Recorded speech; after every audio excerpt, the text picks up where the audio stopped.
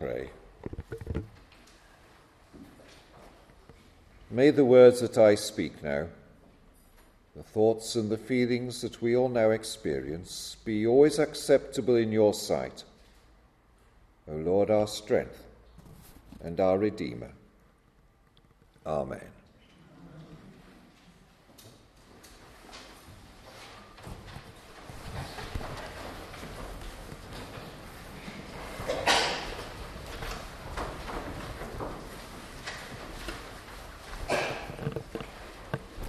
How do you know if someone is mad? You sometimes know because they see things that aren't there. They have hallucinations. They are convinced that they can see things which actually other people think are not there. But not everybody who sees a vision is mad.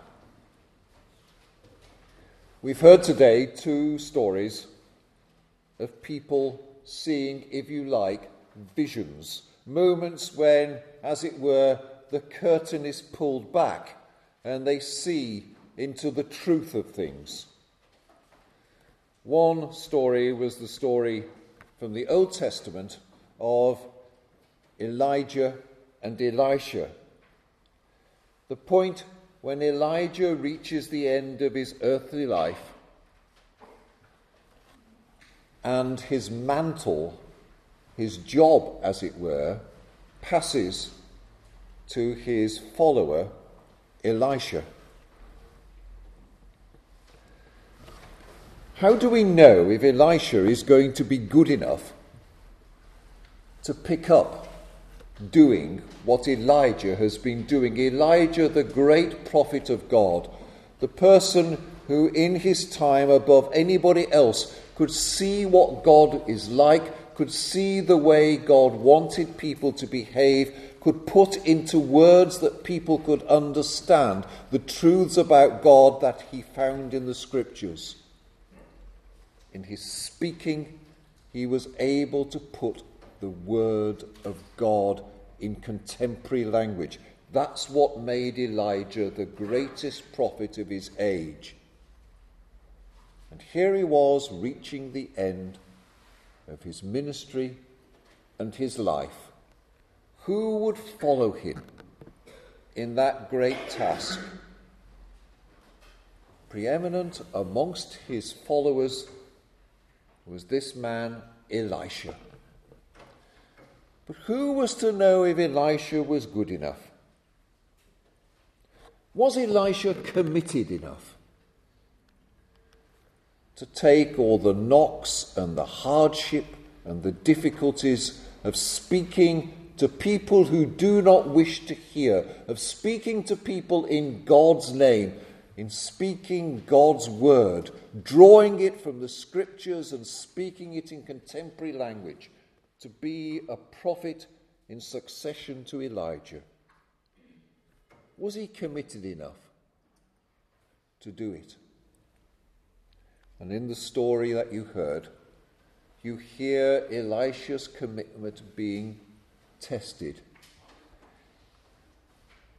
Elijah is on a journey, and every now and again, and he stops and he turns to Elisha and he says, "You can stop here." And every time Elisha says, "No, I'm not going to stop here. If you are going on, I'm going with you. I am committed to you. Whatever happens to you will happen to me." Again and again, Elisha in that story acts out his commitment. He's committed. But does he know God well enough and the things of God well enough to be useful to God as a mouthpiece? Does he understand God's ways well enough to be a prophet? Is he good enough for that? And the story gives an answer to that. Elisha will be used by God, and the sign of Elisha being used by God will be if Elisha can understand what's about to happen to Elijah. And he has a vision. Suddenly, as Elijah goes on, things look different. Things look different. Elisha suddenly sees things clearly. He suddenly sees them in a new way. He sees Elijah being taken close into the heart of God. Elijah, in a sense, does not die. Elijah simply moves on to be close with God. And Elisha sees it. Elisha sees what God is doing. Elisha sees into the heart of God. And the fact that Elisha can see into the heart of God is what means he can be a trustworthy prophet.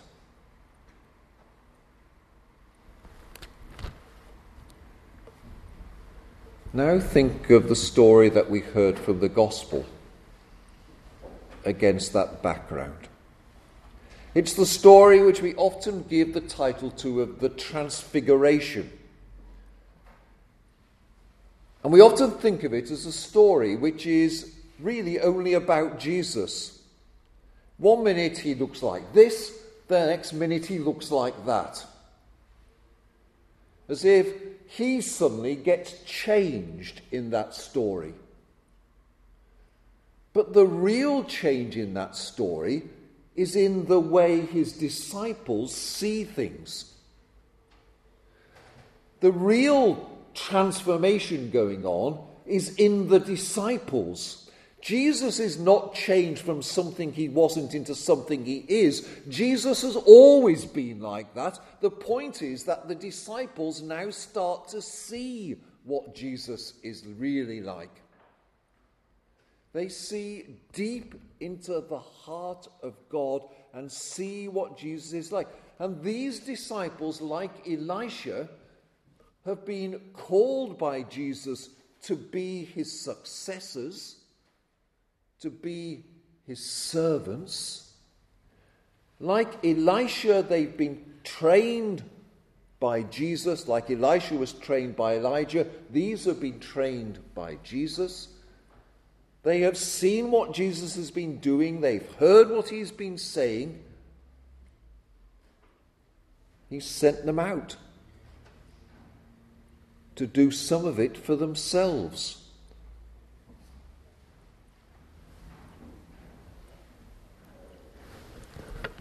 And they have to find whether they are committed to being Jesus' disciples. And they have to find whether they can see well enough into what God is like and what God is doing to take on the work of Jesus, to help him with it, to do it on his behalf.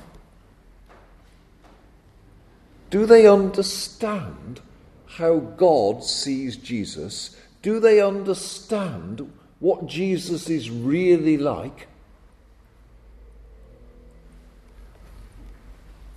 As I say, they've been listening to him, watching him, learning from him, doing some of the things he's asked them to do.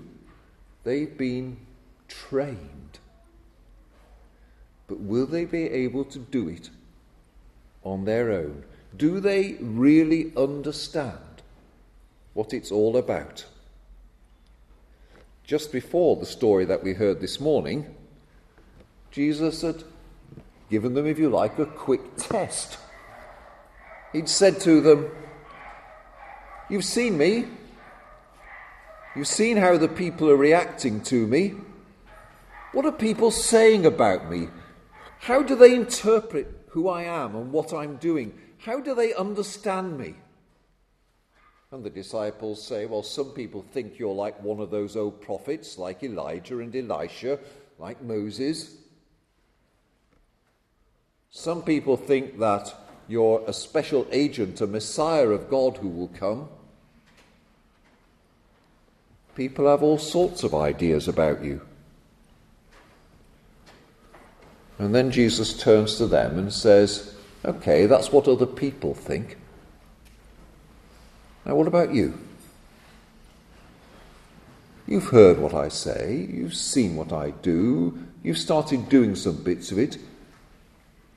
Who do you say I am? How do you understand me? What do you think about me? And Peter, always the first, the spokesman for the rest, makes a huge leap forward. Peter says, you're God's anointed agent. You are the one through whom God is bringing about the kingdom on earth.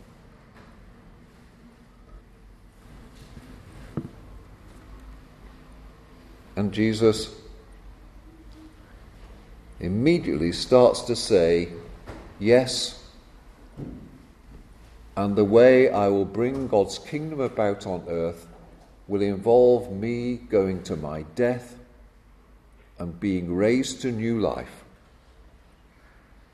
And Peter has made a huge step forward, but he hasn't been able to get that far. Oh no, he says.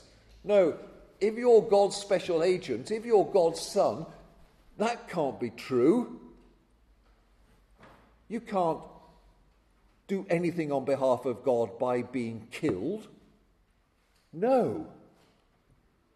And Jesus turns to him and says, don't tempt me, Peter. He actually calls him Satan. Peter, who's just started to get the answer right, has then showed he's not actually understood very much yet. And he gets the ways of God wrong.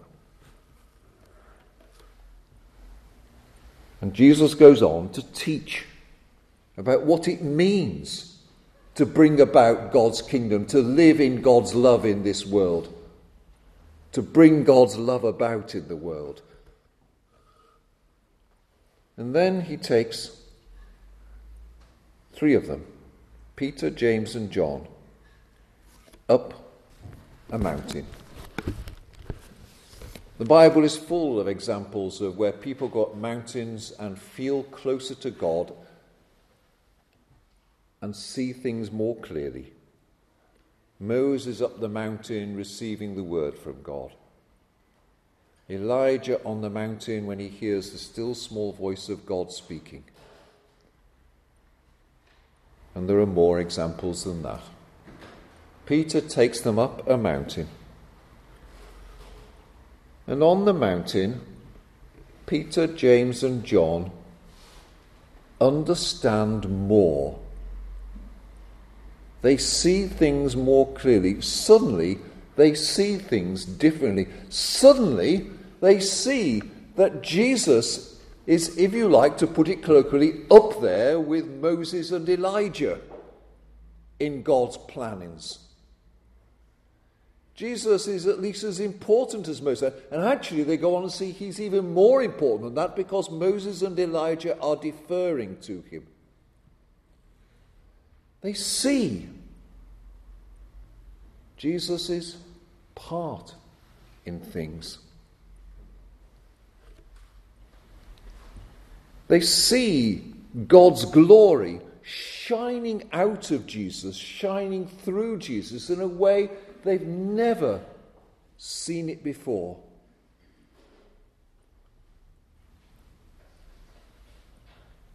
The glory of God has always been shining through Jesus.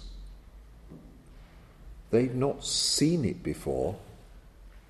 Now they're starting to see it, to understand, to really understand who Jesus is and what he's about, and how close he is to God. and how God works through him, how he is part of God, how he is God's Son. And Peter, of course, as usual, pragmatic. I always think Peter is the quintessential Methodist saint, totally pragmatic about everything he does. So there they are, having this incredible spiritual enlightenment, this wonderful vision. And Peter worries about whether they're going to have enough shelter. He worries about the practicalities of life. So, shall we make 3 shelters, he says. But also Peter is trying to nail that experience down and keep it. And he has to learn, as the story goes on beyond the bit that we heard this morning, he has to learn that Jesus is not going to stop on that mountain. What they see about Jesus in the mountain is true about the Jesus who walks about in the valleys. It's down in the valleys that the love of God needs to be shown. They've had to go up the mountain in order to see it and understand it, but they can't stay on the mountain because the people who need that love are down in the valley. When Martin Luther King received the Nobel Peace Prize, he came back to America and made a fantastic speech where he talks about going and being feted by the world, honoured by everybody at the Peace Prize ceremony. And he uses this image. He says, I've been up the mountain. I wanted to stay there, but I've got to go back to the valley. Because the Peace Prize was to work out peace in the valleys. Peter, James and John are not going to be able to stop there in this land of wonderful vision. The love that they see, the glory that they see, the God that they see in Jesus is needed down in the valleys where the people are.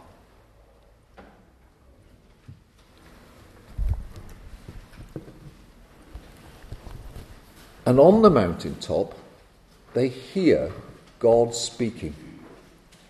They hear God saying to them, a voice from heaven, a voice of God from heaven. They hear it saying to them what at the start of Mark's Gospel it has said just to Jesus. In Jesus' baptism, at the start of Mark's Gospel, the voice from heaven, the voice of God from heaven says to Jesus, you are my son. And now, on this mountaintop, the same voice says the same thing to Peter, James and John. This is my son. God acknowledges Jesus. What they can see about Jesus is confirmed by what God, the voice from heaven, says. But now, God speaking from heaven adds something else. You don't have to keep going up mountaintops in order to catch an echo of what God is saying. If you want to hear God speaking, says God, now you can listen to Jesus. This is my son. Listen to him. If you want to hear God speaking now, you don't need to wait for a vision. You don't need to wait for words to ring in your head when you're on a high mountain. You've got the words of Jesus. And you've got the words of Jesus recorded in the Bible. You may hear Jesus speaking to you. You may hear God speaking to you in all sorts of other ways. But there's no reason to ignore the words we've already got in the hope of listening for some new ones.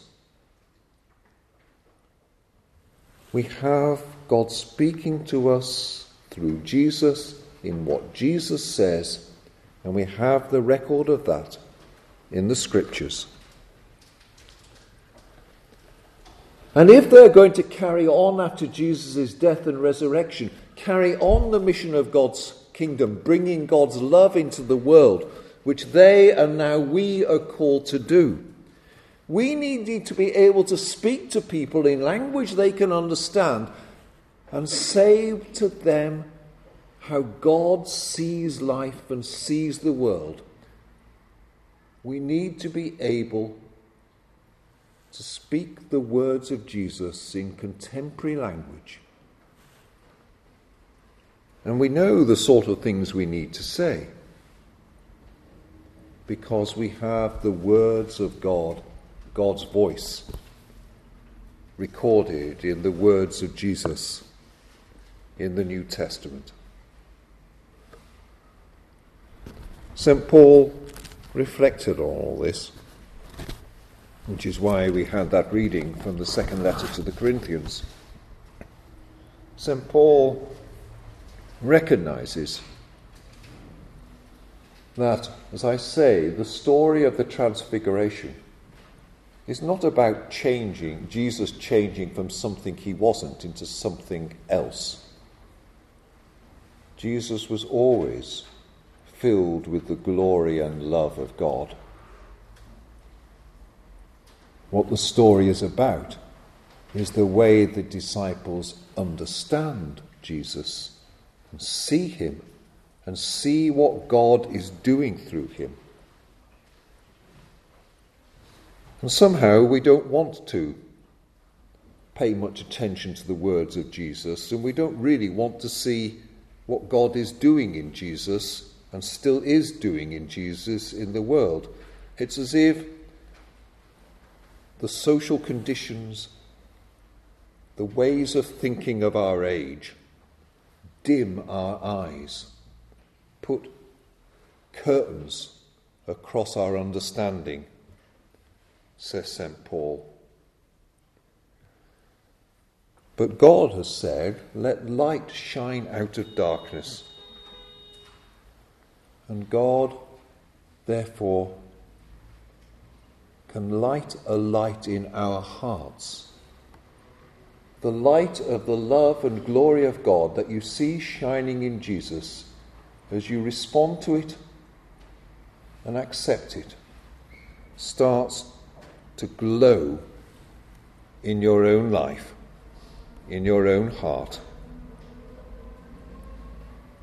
And other people will start to hear God speaking through you, will start to see God loving through you. And you probably won't even know it's happening. The Transfiguration is a transfiguration of us. May we all be committed to be followers of Jesus and start to glow with the love and the glory that we see in Christ. Amen.